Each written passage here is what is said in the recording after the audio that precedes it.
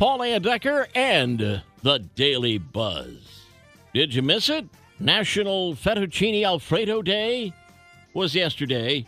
The delicious dish was invented by a chef actually named Alfredo, who was worried about his pregnant wife's lack of appetite. The mixture of noodles, cheese, and butter got her eating again and inspired him to put it on the menu at his restaurant. The rest is creamy, cheesy, delicious history. Had a little chicken. Making me hungry. National Fettuccine Day. You know, there really is a day for everything. 9-year-old boy in Harrisburg, Pennsylvania, just graduated from high school. Yes, I said a 9-year-old boy. And he did it in less than 3 years. David Baligan jumped from the 3rd grade to the 9th when he was barely 6.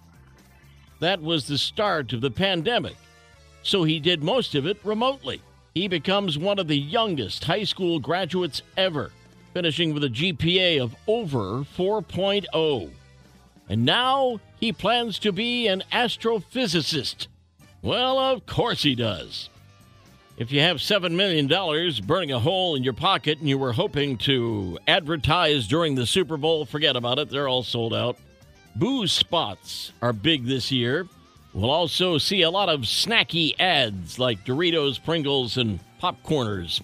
Streaming services, automakers, and tech companies are also forking out the big bucks. But this year, crypto companies are out. Not really surprised by that. Somebody asked people to name the weirdest food combos they love. Answers include chili on cinnamon rolls, mashed potatoes with chicken soup instead of gravy, and cereal with yogurt instead of milk. There were also peanut butter and pickle sandwiches, strawberry jam on a fried egg, pinto beans and cottage cheese, baby carrots dipped in ketchup, and fries dipped in mashed potatoes and gravy. Fries with gravy was a staple in the high school lunch line. Word out, putting your toddler on a leash is now socially acceptable. First time I saw it, I thought it was weird. But it's definitely become a thing. A new poll found putting your toddler on a leash is now okay. 48% of Americans say it's just fine, compared to 34% who don't think it's okay.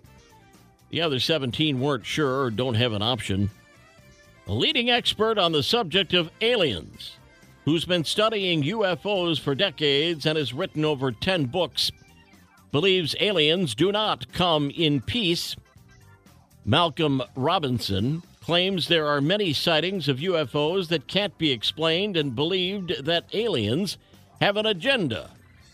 I wouldn't say they're peaceful due to the thousands of UFO abductions worldwide, he said. Before dismissing this guy and his message, consider this. When he was 20 years old, he made it his life's mission to prove that all UFO sightings were invented. He failed. Even though he was trying to disprove all the stories, he couldn't do it. And now believes we're visited often and are at risk when the aliens see an opportunity to snatch some of us. Knucklehead News, 62-year-old Kingsley Burnett lives in New York. Recently booked his dream vacation to Australia. He was supposed to land in Sydney and then hop on a cruise ship. But he didn't even make it out of the U.S. So what happened? It turned out he did book a flight to Sydney, but it was Sydney, Montana, a small town near the North Dakota border with about 6,000 people. He says he knew something was up when his American Airlines flight from New York landed in Billings, and he saw snow-capped mountains in the distance. He says the whole thing happened because he was trying to book the cheapest flight possible, and the airport codes are similar. For Sydney, it's SYD, and Sydney, Montana is SDY.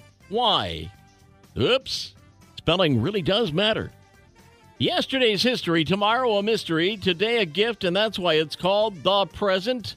I'm Paul Decker. We'll buzz again tomorrow. Make it a great day.